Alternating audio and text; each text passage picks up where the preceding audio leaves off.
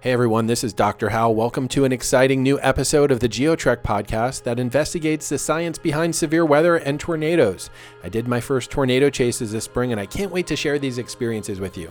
But before we get to this episode, please subscribe to the GeoTrek podcast. Your subscription helps us track progress and make professional partnerships moving forward. Essentially, it helps us stay on the air so we can keep bringing exciting episodes of the GeoTrek podcast to you. So let's get into it. It's the spring of 2022, and I embarked on a few tornado chases to the Great Plains states. The Great Plains historically has the highest frequency of tornadoes anywhere on the planet. This occurs because of the special geography in the central United States. Warm, moist air from the Gulf of Mexico is sucked into this region from the southeast. That air mass provides instability, which can produce large thunderstorms. This is especially true when we have a mechanism to provide lift in the atmosphere. Cold fronts approaching from the west often provide such lift, enabling severe thunderstorms to pop up near these frontal boundaries. The jet stream, a river of air high in the atmosphere, often pushes through this region as well, creating wind shear when winds change direction with height. Wind shear is an important element for creating severe weather like tornadoes and some forms of hail as well. The last ingredient that is important for severe weather development is what we called a dry air capping layer. Dry air from Mexico and the U.S. Southwest often moves in at mid and upper levels of the atmosphere, producing a cap that is like a lid on a pot of boiling water. The cap enables pressure to build up in the lower levels of the atmosphere. When this cap breaks, thunderstorms experience explosive growth that can lead to extremely large hail, strong winds, heavy rain, and tornadoes. Independent thunderstorms called supercells often develop in these conditions, producing deadly and destructive weather. Supercells are independent thunderstorms that are not part of a line. Under the right conditions, supercells can rotate, leading to the development of multiple severe weather hazards, including tornadoes. This spring, I took my first storm chase to northern Texas in early April. Severe thunderstorm and tornado watch boxes were issued from the DFW Metroplex east to near Longview, Texas. I was excited to get out there and see what I would see. As I drove north from Galveston, where I live, made my storm chase plan, I was communicating with Melissa Moon, the tornado chasing mom who was the star of GeoTrek podcast number 4. Melissa lives in the Fort Worth area and has a lot of experience storm chasing and forecasting severe weather. On the evening of my one-day chase, it was a short one, she directed me to an area north of Dallas where a tornado-warned storm had just formed right after I arrived. There I was in McKinney, Texas on my first severe thunderstorm chase.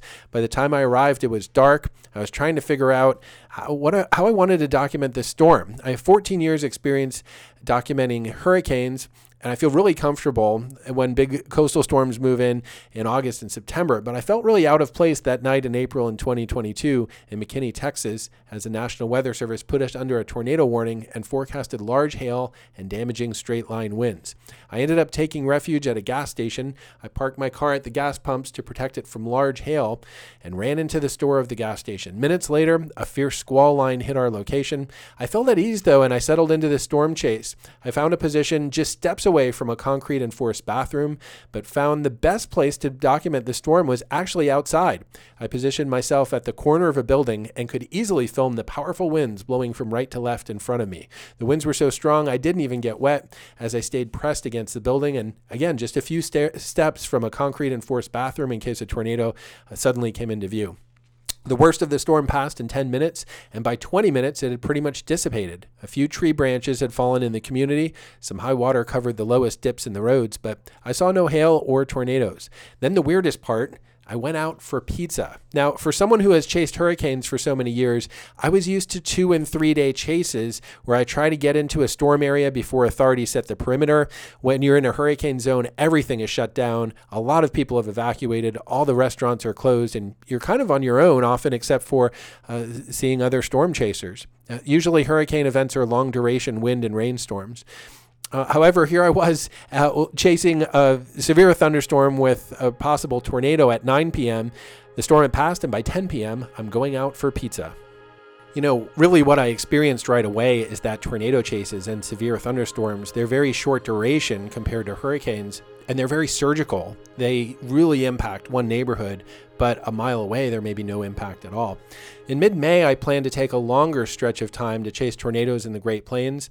I set aside a week from May 7th to 13th to get out there in the plains and learn more about severe weather. If you're going to pick one time of the year to storm chase, May in the southern Great Plains would be a good choice. Historically, this is the heart of severe weather season in Tornado Alley. However, the week I was there was pretty quiet. I encountered a cold, stable air mass during the first days in Oklahoma and Kansas. I always like being productive, so I actually drove up to Lincoln, Nebraska, a hub for refugee resettlement, to learn more about climate refugees. I was killing time until Tuesday when I was going to meet my friend and colleague, Jeremiah Long, a coworker and excellent videographer who is flying into Kansas City on Tuesday of that week. I thought that he would contribute greatly to documenting these amazing storms. We planned for him to fly into Kansas City on Tuesday and fly out of Dallas on Friday. It seemed like a safe bet for us to find some great storms in the Southern Plains, drop Jeremiah off at the Dallas-Fort Worth airport, and then I'd drive home to Galveston. What actually happened was way different than our plan. Severe weather risk kept increasing for our storm chase time, but really much farther north than we had anticipated instead of in the south. We found ourselves driving to northwest Iowa and southwestern Minnesota on day one of our storm chase to document potential tornadoes that would set up near a frontal boundary. By around 5 p.m. of day one, the sky grew dark, visibility dropped, and the National Weather Service issued a tornado warning just south of us. We suddenly found ourselves in the middle of a vicious squall that dropped our visibility to near zero and buffeted the car with terrifying winds. We never actually saw a tornado that day, but we did see around 6 to 7 telephone poles completely snapped off just down the road from where we rode out the storm. We followed a tornado-warned storm to a town called Windham, Minnesota, which had just been hit minutes before we arrived. Rolling into Windham felt so out of place. The town looked closer to communities I've seen in Maine and Montana, with deer heads and bear heads on the wall of a local tavern. The interior was decorated with spruce and birch. It looked much more like a northern setting than what you picture being a more southern or south central Great Plains tornado chasing place. A Minnesota Vikings neon sign displayed proudly in the tavern window. This didn't feel like what you normally picture Tornado Alley being or what you would see in a tornado chase. We decided to stay the night in Windham, Minnesota, where a woman managing our motel showed a keen interest in severe weather and storm chasing. Her name was Senna, and we stopped to interview her as we checked into the motel right there in Windham, Minnesota. We're here in Windham, Minnesota. It's day one of the 2-day tornado and severe weather outbreak. We're here with Senna, who's a storm chasing fan. You watch a lot of storm chasing stuff on TV, huh? I do, yes, I love it. So Senna, you were here and the tornado alarms went off. What did you do? First thing I did go in and I knocked on all the doors to let people know the safest place for you to be is probably in the bathroom. And then when the alarm stopped, I came outside and I watched the storm. Did you see any? What did you see? What did it look like? A lot of thunder, a lot of lightning, a lot of wind, downpour. You couldn't even see across the road. Yeah. Did you see how low the clouds were? I did. That was kind of freaky. Yeah. And the thunder was really weird. It was almost like a freight train. It just kept rolling. Yeah. It was like a freight train going through. It was kind of cool. Yeah, no, it was a remarkable storm. Yeah. How often have you had tornado sirens here? Is it pretty common or not? No, that it's common? not. It's not really that common here. This is in pretty this area. rare. Yeah. And you said unfortunately one of the towns not far from here got hit. Yeah. Staunton got hit. I'm not sure about all the damage. I did see a picture of one of the houses. Yeah. Those people are staying here.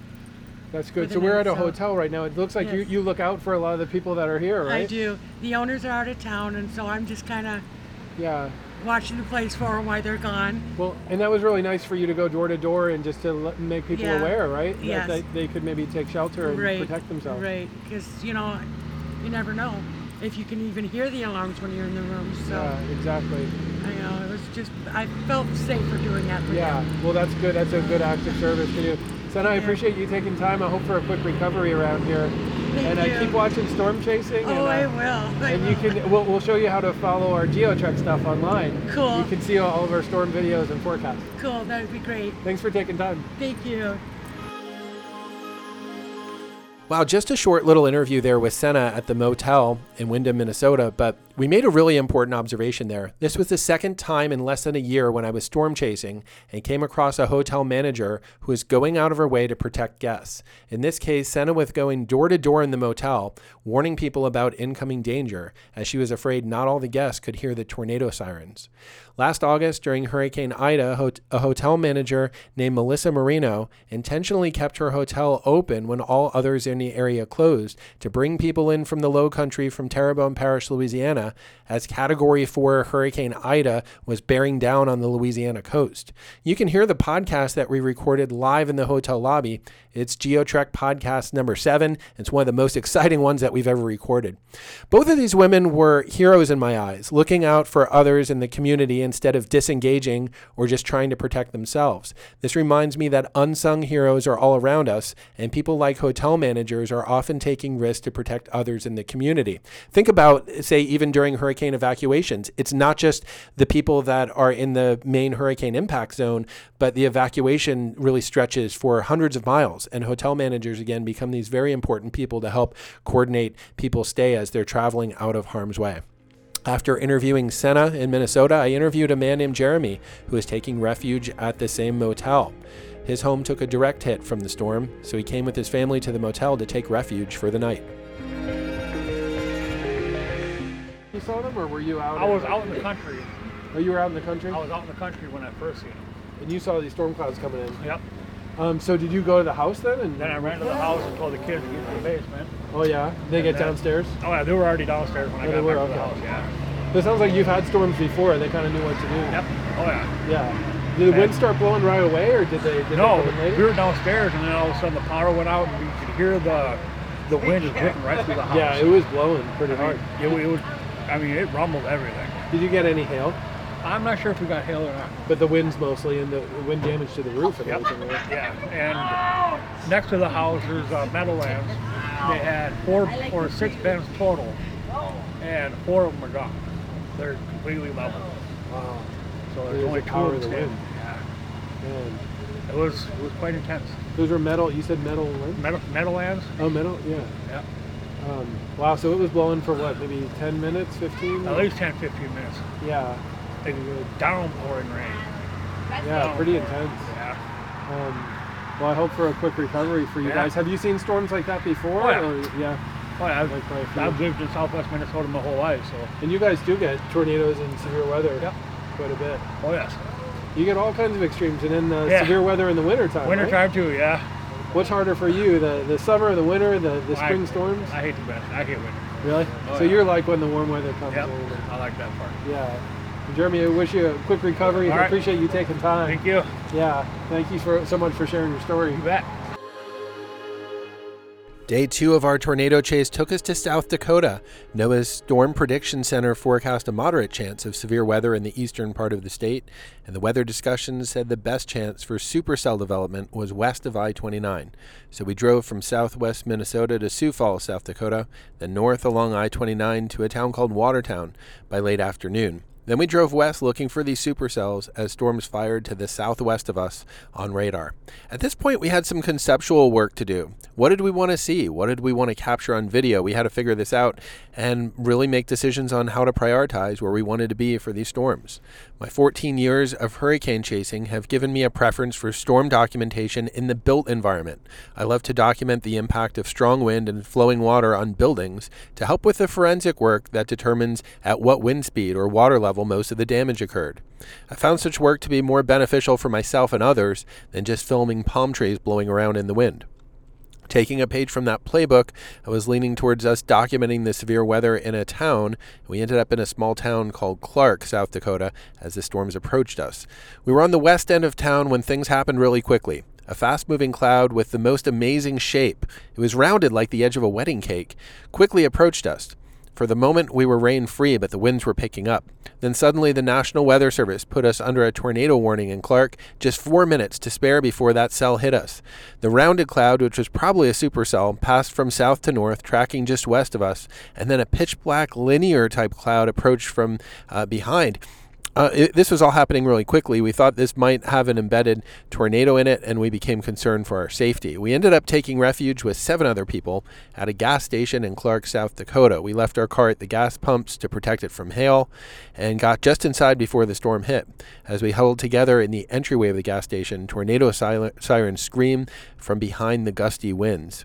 We didn't see a direct tornado strike in Clark that evening, but we definitely got some serious straight-line winds. Outside the gas station, we interviewed a brave young woman named Kaya, who was driving in the storm, ended up in a ditch, but kept her cool, and ended up in the gas station taking refuge with the rest of us. Driving, all of a sudden you see this abandoned cottage, and what happened? So the wind was really bad, and I was only going probably about 20 miles an hour, and I just see it just fly right off, and it scared me really. Yeah, the roof of it, and then some of it, all the other debris was going past me, and I got really scared, so I kind of swerved a little bit, and the wind kind of took control of my car too, and I went into the ditch real slow. I sat there probably for about another 10 minutes. Could you get out of the ditch, or were you kind of stuck? No, I could get out of it. It was, I don't know, it wasn't that bad. Yeah. So were you able to call your family? Or yeah, I was able to get in touch with my dad, and he just told me to keep driving to Clark, get into this gas station. So to get here and take refuge. Yeah. So that's why you came in, you joined us. We were all here taking shelter together. Yeah. And then you're going to Watertown, right? Yeah. Yep. Yeah. I think from what we see, the roads are pretty clear that way, but I'm glad you're okay. Thank you so much. It all happened so fast. Yeah, it was scary. It was crazy. I'd never seen anything like that. I'm only 19 years old. I've only been living on my own for, not even a year yet, and I have never seen anything like this. These storms can hit so quickly, but you did the right thing by kind of getting off the road. I knew what I was doing. I got into the ditch, on my own, and then I was able to get out, so. Well, Kaya, we're glad you're okay. Thank you so much. Thanks so much for sharing your story with us. No problem. The Clark, South Dakota tornado chase taught me so much. Just like the evening before, large hail was a consistent theme in the forecast, but we did not see any. Instead, we saw a surprising amount of damage from straight-line winds. When we got back to I-29 traveling south toward Sioux Falls, we encountered at least 8 tractor trailers that were blown over. I'd not expected this. Were the drivers okay? What were they transporting? How often does this happen? And what is the cost in terms of driver injury and damage to goods when tractor trailers end up on their side? I also learned that severe weather chasing on the Great Plains is very different than hurricane chasing. It all happens so fast, and then it's gone. You spend all day forecasting and determining a plan, and everything just breaks down in a few minutes. These storms hit and go, often in 10 to 15 minutes. The cloud formations there in the severe weather on the plains are truly majestic. And in the future, I'll try to intercept more of these storms in open spaces so I can see these amazing cloud shapes. Built environments like cities and towns are much trickier for severe weather and tornado chases because buildings and trees obstruct your view and airborne debris becomes a serious threat. My spring storm chases gave me a deep admiration for severe weather on the Great Plains, but for every perspective I gained about this meteorology, I came up with even more questions. How unusual was it to find severe thunderstorms and tornadoes in South Dakota and Minnesota? Is it true that geographic pattern of tornado strikes is shifting? And how does the climatology of large hail differ from tornado climatology in space and time, or do they completely overlap? To answer these questions, I reached out to Victor Gensini, an associate professor in the Department of Geographic and Atmospheric Sciences at Northern Illinois University. Victor has extensive experience publishing research on severe weather and spending extended time in severe weather country observing and documenting storms. Victor, thank you so much for taking time to come on the GeoTrek podcast. Victor, really appreciate you coming on the GeoTrek podcast. We've been looking a lot at severe weather. There's been a lot of discussion about perhaps changes in severe weather patterns, spatially, temporally, all those types of things. And your name keeps coming up as far as someone with a lot of expertise with looking at tornado patterns and severe weather. What do you see when you look at the long-term trends for, say, like tornado frequency? Are we seeing changes in this over space and time?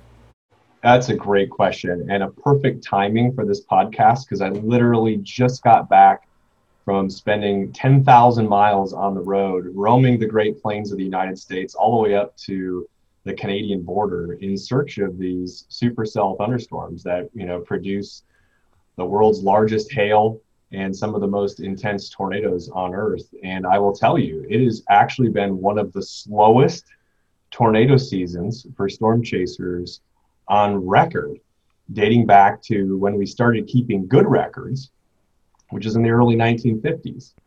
And that, this is not the first year for this sort of downward, if you will, trend in severe weather activity across the plains. I've noticed it actually, it stems some research that we published in 2018 looking at, if you're in Wichita, Kansas, for example, what has been your threat, your kind of time series, right, of threat of tornadoes through time versus a place, say, in Memphis, Tennessee, or Atlanta, Georgia, or Chicago, where I'm located. And I started, crunching these numbers, and lo and behold, this was sort of, a lot of discussion has sort of centered around this idea that just compared to 1950 or 1960 or even in the 70s, fewer tornadoes are happening in portions of the Great Plains, and we're seeing them happen more frequently east of the Mississippi River. And of course, that's a big, big deal when you start thinking about the number of targets, right, and the number of homes and the population density as you get east of the Mississippi River. And the result has really been about a stagnant level in the number of United States tornadoes, right? Because you're losing some in some places and you're gaining in others. But we're seeing more disasters because these tornadoes are hitting things with way more frequency, right? 1950 tornado in the Kansas, who reported it? Maybe the farmer if it hit his or her farmstead. Now these tornadoes are up on YouTube, right, within 5 minutes. So with some of these shifts, we're seeing a real change in impact. Like you mentioned, as we go farther east, generally the population is higher. So if we're seeing more tornadoes farther east, they may on average impact more than if they were, say, in western Kansas or Nebraska. That's exactly right. And, it's really the development of the human footprint, right? In Kansas, where you have cities, you have Wichita and Dodge City and Garden City, some of these larger, but they're very, very concentrated, right? You think of, Atlanta or Houston, where you get these large, sprawling metropolitan areas that are really just giant bullseyes on the dartboard compared to these more confined, centric population centers that we see in the Great Plains. There's also a lot of other things happening in the Mid-South and Southeastern United States, really anywhere as you get east of the Mississippi. We have more trees, right? More trees. In the Great Plains, you can see hundreds of miles with nothing in your way. Tornado in Mississippi or Tennessee, right? You may not even know that tornado is there until it's on top of you. And of course, there are a whole host of other socioeconomic issues that kind of just lead to more injuries and fatalities as you get east of the Mississippi River.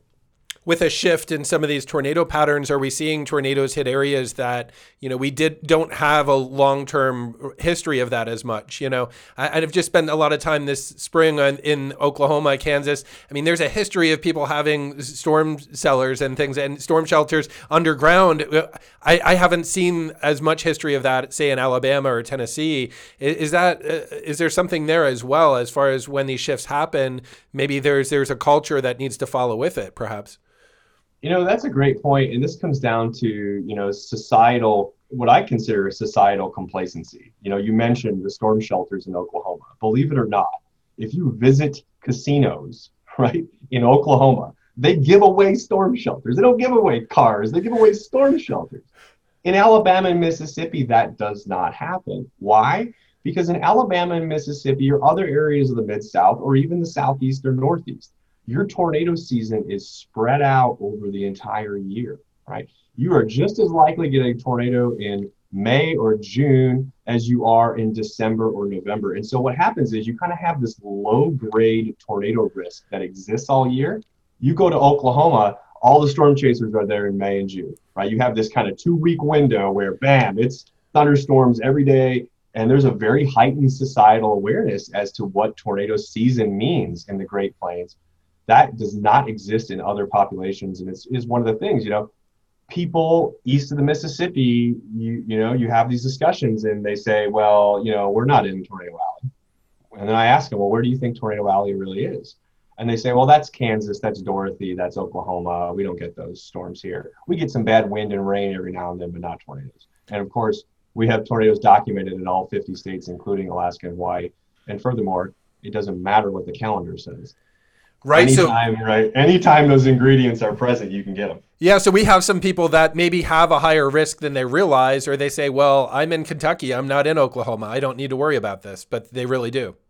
They do, and tornadoes are rare events. Look, I mean, there are very, very few of us that are ever going to be impacted directly by a tornado. But when you start aggregating over a number of years and larger spatial geographies, you start to realize that these are things, these are phenomena that are happening with pretty high frequency in any given geography. And of course, that's where this whole idea of education and understanding and letting people teaching them that, hey, look, this is not just an Oklahoma or Texas phenomenon. These are things that all it takes is one tornado, right, to make your day a really bad day. Victor, last December, there was a very powerful tornado in Kentucky. Does this fit the pattern of some of these stronger tornadoes getting outside what people considered to be that core area of like North Texas, Oklahoma, Kansas? Are we seeing more powerful tornadoes outside of that traditional region? The powerful aspect is very, very tricky because we don't have a really, really good long temporal record. I think there's two pieces to this question. I think the power thing is a very, very interesting one in terms of understanding intensity, right? Are tornadoes getting stronger? What's really, really unique about the December event in Mayfield, Kentucky, is that it happened in December. The only analog that we have for that type of long track, intense tornado would be way back at the Tri-State tornado in March of 1925, right? That crossed 3 states. And we've seen supercells and tornadoes do this before, but it was almost exclusively going to happen in these very high frequency peak tornado months. And so for that to happen in December, I think raised a lot of alarm bells in the research community, forecasting community, saying, is this a fingerprint of climate change? Does it fit this narrative of the shift that people have been showing? I think we realize we have the atmosphere, once we think it has like goalposts, right? It's going to behave in between these goalposts. We get thrown a curveball. And, we get an event that perhaps we've never seen before, at least in the recorded history. Yeah, that makes a lot of sense. This spring, I did my first tornado chase. My background's more with hurricanes. And sure enough, we found ourselves in Minnesota and South Dakota, not exactly where you'd picture chasing tornadoes. Does that surprise you? I mean, some of the northward shift we saw in a lot of the activity this year, I mean, how abnormal was that? Or is that not that abnormal? I go back to my experience this year. I didn't step foot in Texas or Oklahoma, and I went storm chasing for nearly a month, 10,000 miles. I got into New Mexico, which is not a lot of places, right? People think of. I spent most of my time Interstate 70, Kansas, and northward. We were in the Dakotas. We were in Nebraska quite a bit, Northeast Colorado. We weren't in those areas where, if I gave a normal layperson a map and said, where do you think I storm chased this year? They would have not even gotten close to that geography. So it's all about, in these year-to-year variability that we see, it's all about, the pattern. What is the pattern like? Where's the jet stream located? How much moisture do you have? Where are these, you're baking an apple pie, only in this case, you're trying to make a tornado and you got to have those very specific ingredients in play. Do you see that as part of a longer trend, or do you think this year it was just the way the variables set up and not necessarily a longer term trend? I think there's a component of natural variability, but it certainly fits in the background trend of what we've been seeing lately in terms of shifts away from the greater, Great Plains, which is kind of becoming a more arid desert in many respects. I mean, look at the temperatures down there this week and the previous week and the week before that. I mean, we're hitting 100 every day, right, in Dallas, Fort Worth, Oklahoma City, extremely high temperatures. And when you have those type of temperatures, it actually doesn't. People think you get a lot of heat, a lot of humidity, you're going to get really bad storms. Actually, there's a certain threshold to which you cross that, you go into a desert-like regime. Sure. And so, yes, it fits the narrative. And, we can't say for certain this is something like, okay, climate change is absolutely causing this, but it's like, it's getting like a pair of dice, right? And you roll boxcars. Well, maybe on one of the die, you're going to change the number from a 5 to a 6. Anytime you roll boxcars, it doesn't necessarily mean that it was because you changed that one number, but certainly rolling lots of rolls, you've altered the probability of those events happening. Sure, that makes a lot of sense. A lot of this comes down to probability and likeliness, in the long term. In the beginning of the podcast, you mentioned hail. Is there a specific geography to where we would find large hail, say like in the plains and Midwest, or does that correlate pretty closely with where we would see, say tornadoes, or not necessarily? Yeah, great question. United States, first of all, pretty much everywhere on planet Earth can get severe hail, which in the United States, we say severe is about the size of a U.S. quarter or larger, so about 1 inch in diameter. If you go for the biggest hailstones, we're talking softballs, grapefruits, you're getting above 5 inches in diameter. Those are almost going to be exclusively found in the central Great Plains of the United States. So we kind of think of this eastward shift in tornado frequency near the Mississippi River. The greatest hail frequency every year, though, is actually much further west than that. It's western Kansas, it's western Oklahoma, the Texas Panhandle, portions of western Nebraska. Can you get, 2-inch, 3-inch, 4-inch hailstones east of the Mississippi? Absolutely. We have those rare cases. But overall, if you look at, the last 30 years worth of hail data, those biggest hailstones that we find are kind of in that traditional colloquial, central Great Plains tornado alley that many of us think of. Victor, what about the seasonality of big hail? I mean, is that kind of aligning with the April-May type of thing, or is that offset a little bit? Biggest hail is typically, or like a little bit, it's during supercell season. We see a lot of really big hail in May. If you want to get really, really large hail, you have to have an updraft that's basically like a corkscrew. So you have to have a thunderstorm like a supercell, right? That almost is like think of it as almost a fertilizer sprayer. These things are whipping out hailstones out of the updraft. The peak tornado frequency actually happens in late May, early June. That's the United States sort of peak. And the hail starts just slightly before that due to the supercell climatology and the fact that the temperatures aloft are a little bit colder, right? It's a little bit easier to get those hailstones down to the surface before they melt. Yeah, that makes a lot of sense. When you talk about supercells, so you're talking about really like independent thunderstorm cells that are rotating, right? Like, so this is not necessarily part of a line?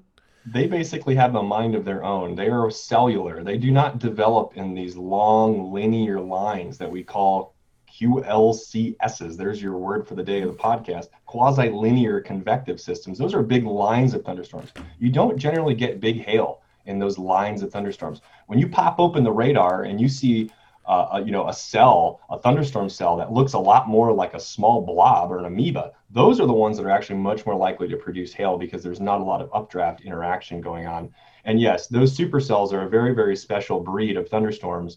They are the ones that produce a majority of the significant hail, so 2 inches or greater in diameter, and also the strong tornadoes. Those are the ones that forecasters are always on the lookout for.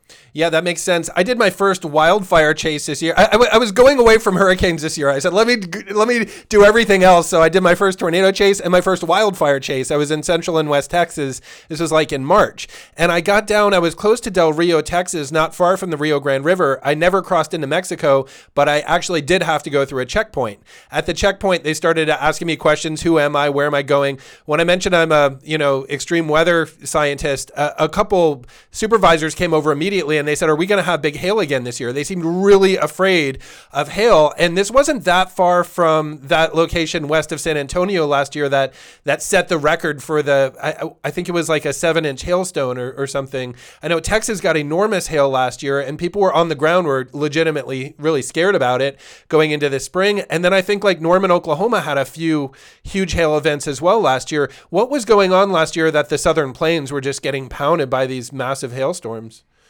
So first of all, you're braver than I for going wildfire chasing. Let me just say that.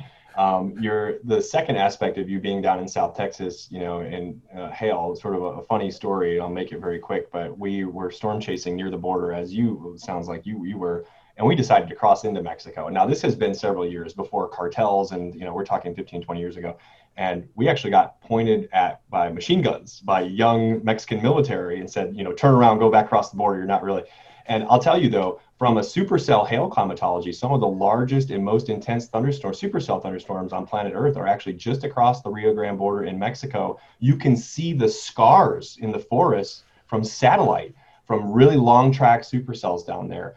And yet none of us have experienced them, right? Because we're not brave enough to go storm chasing down in Mexico. Victor, those would be long track tornadoes? Long track tornadoes, long track supercells that have winds, that microburst, that blow down forests. They just look really impressive from satellite, and there's no ground truth for us to be able to cross the border and study them. But it's called the storm chasers call it Old Faithful. Almost every day in early spring down there, you get big supercells that come off the Sierra del Madres. It's a mountain range down there. And then they move off east into the lower terrain and they produce some really large hail and supercells. But to your question about the Southern Plains, they just have a very unique geography there. Your close proximity to your moisture source with the Gulf of Mexico. But most importantly, when you're in Texas and Oklahoma, you're very close to that hot and dry desert air mass. And that hot, dry desert air mass comes right over top of that moisture at the surface, and it creates what we call a cap or a lid. And the stronger that cap is, when you finally do let it go, think of boiling a pot of water on your stove. If you hold that lid on that pot, and then all of a sudden pull the pot off, you get a huge percolation, right, which is that updraft. Versus if you were to just take the lid off and kind of let the water boil, right? You can't store up all that energy. So in Texas and Oklahoma, when you want the really, really big hail, you want a really vigorous or strong thunderstorm updraft. And the way you do that is to have a capping inversion present. And that's, in the springtime in the Southern Plains, you get that, I don't want to say on a daily basis, but I mean, there's periods where you could have 6, 7, 8 days in a row with large hail somewhere in the state. So basically you have the cap, and then if that cap erodes or if the updraft can break through that cap, say mid to late afternoon, that's where you get the really explosive updrafts and the big hail? You're exactly right. Yeah, wow, that's really interesting. I know, it's really interesting to understand the climatologies behind these severe weather hazards and kind of what's driving them. And there's usually a reason behind the pattern, right? So, I mean, if you ask me, people ask me like, why does the United States have so many tornadoes? Why does the United States have so many hailstones, versus other places in the world? If you want to point to one specific thing that we have this desert capping air mass, and that comes off of the Chihuahuan Desert in Mexico. We call it advected. It's essentially moved or translated over Texas and Oklahoma and portions of the United States. Without that air mass, you don't have a capping inversion, and you don't have a lot of severe weather in the United States. And it's very, very delicate Goldilocks problem, because if you have too much cap, no storms form, right? And if the cap is too weak, then you got a lot of these very weak percolating updrafts, thunderstorms. It's that middle ground where you can hold it until late afternoon, store up all that energy, and then bam, you break the cap. You get these robust, just majestic cauliflower updrafts that blossom into these, really, really strong thunderstorms and potentially supercells. And that's when you get your really impactful severe So weather. the sweet spot is where you have the cap there for a while, kind of helping build up that pressure, and then when it erodes, it's just very explosive. Exactly. Yeah, that makes sense. Victor, when you think back to your years of storm chasing, is there one particular memory that comes to mind, like where you're in the field and you're like, whoa, this just made sense of a whole lot of science that maybe you had, studied? I mean, I love that you get out there and you're not just doing the theoretical work and the academic work. You're out there on the ground. I mean, does a storm chase come to mind where you learned a lot in one afternoon? That is a really tough question. I have always been on the science side of like, I want to get out of, so I do a lot of work in the lab, and my lab is primarily inside of a computer, right? I'm modeling these storms. I'm trying to figure out how they work from a theoretical aspect inside of the computer. But for me to step out into the field with my own two eyes, away from the equations, and see what's happening in reality, I can't even point to a specific day. Almost every time I'm out there in the field, I'm like, oh, wow, that's actually counterintuitive to what we thought. Or we launch a weather balloon near a supercell and we're like, oh, well, no wonder this thing is not producing a tornado. We're missing a whole bunch. There's too much dry air at the surface or something like that, right? When I'm out in the field, I have it's like a different side of your brain that's working. You're hopping out of the theoretical and you're moving into the observational. And it has made me such a better scientist, in the aggregate. It's usually not kind of one like big paradigm shift or something light bulb clicking. It's a lot of like small successive things that start to make sense and you piece together through time. But yeah, I've chased some magnificent storms that you get done with the day after chasing, you're just like, oh man, like we need to get back to the lab and like unpack everything that just happened. Yeah, it can actually be quite an emotional experience, right? I mean, you're out there, you're chasing this, you're involved with the science, but then there is a little bit of a danger element and and a surprise element, right? You're like, you don't quite know what you're going to find on any given day, right? Yeah. I mean, the biggest danger to storm chasing is just, I told you 10,000 miles, you're on the road a lot. And, driving has its own inherent dangers. And of course, you're not driving in the best of conditions either. You're driving wet pavement, heavy rain. And so there's strategies that you can kind of take to, mitigate your risk and so on. And so, but yeah, I will sort of end that discussion by saying that I'm really excited. We're proposing a new field campaign to study hail in 2024 and 2025. These are going to be National Science Foundation, high-level scientific projects that are really going to try to advance our understanding of hail. And in year 1, we're actually going to be in Colorado, and then year 2, we'll be roaming around the Great Plains. So we're really excited about that campaign and hope that it'll get off the ground here in the next few months. I love that. That's super exciting. I'm always really a big fan of any field science and things that are going to get out there and increase our knowledge of the science, atmospheric science, climate, all this type of stuff. Victor, how can people follow you? How can they follow what you're working on? The types of projects. Thank you for mentioning the Hill project coming up. Are there other ways that people can follow what you're doing and keep progress with you? Sure. I'm not as active on social media as I used to, just because I try to stay away from all the political stuff nowadays. I just only post science and pictures from storm chasing, but I'm on Twitter. You can follow me It's at Gensini, my last name, GENSINI WX, weather. WX is short for weather. So Gensini WX on Twitter. I do post recaps there sometimes for storm chasing. I also have a blog that I need to update from all my pictures this year. I do a really good job updating my field pictures as we go along. And that blog is at GensiniWX.com. It's really easy to get to. And then I kind of just do a synopsis or a recap every day of things that we learn, pictures that we take from the field. Just so that when I retire and look back, I have some logs that I can kind of go through. It'll be like nostalgia for me, I suppose, when I retire. So, for those of you tuning into the audio podcast, we're doing this virtually, and I can see in your background there you have some beautiful weather photography. I can't wait to go and check out your blog. Yeah, check out my blog for the pictures. Again, GensiniWX.com. I have tons and tons of pictures. Oh my gosh, it's a byproduct, right, of being in front of lots and lots of majestic supercells, and so. My wife's probably not too happy, but I have the house basically plastered with supercell photos. So, hey, I think it's the most beautiful art. Victor, thank you so much for taking time to come on the GeoTrek podcast. Best wishes to you and your research and your future field work. And thank you so much for taking time to share your insights on severe weather with us today. No worries. Thanks, Al. Take care. Wow, Victor, thank you so much for those insights. Those are incredible. We learned a lot in this interview, and I feel like I have a much better understanding of severe weather and tornado climatology based on what you taught us right there. Seriously, friends, check out Victor's blog and Twitter feed. He has amazing photography and explains the science behind what's happening in many of those photos. It'll really inspire you and get you even more excited about severe weather. Speaking of documenting storms, check out the mini documentary the GeoTrek team produced on our storm chase in the Northern Plains back in May 2022. This doc launches on the GeoTrek YouTube channel on June 29th, and it provides intense footage of the storm chase. You can also join our discussion about severe storms, tornadoes, and all other types of extreme weather and disasters that we encounter in our Facebook group called GeoTrek the Community. That's also a place where you can upload your own severe weather pics and videos if large hail, tornadoes, flooding rain, or damaging winds strike your area. But of course, always prioritize your own safety first and foremost if documenting severe weather. Hey everyone, thank you so much for coming on along the ride for this exciting podcast. We're always learning new things around here, and I have a feeling we'll be doing a lot more severe weather chasing in the future. On behalf of the GeoTrek production team, this is Dr. Hal Needham. Keep exploring your world, everyone, and we'll catch you on the next episode of the GeoTrek podcast.